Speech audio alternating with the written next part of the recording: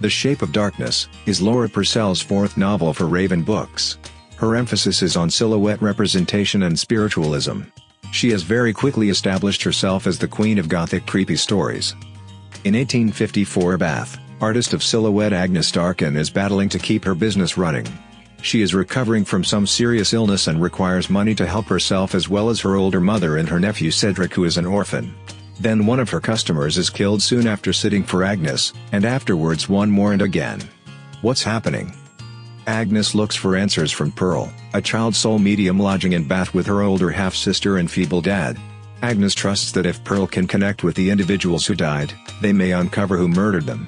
However, things do not go very well and they rapidly find that they may have made the way for something that they can never send back. With The Shape of Darkness, Laura Purcell has again penned down a convincing historical novel with a lot of gothic components and some supernatural tingles. In a new article in The Guardian, she wrote about her motivations and exploration, including Elizabeth Desperance's Shadowland, which she mentioned at the start of the novel. To this strong establishment, Purcell brings her significant narrating abilities to furnish an engaging and environmental story with certain fascinating twists along the way. The issue for me is the ending. I am not one of those individuals that need a specific ending and toss my toys out of the pram when it does not go that way.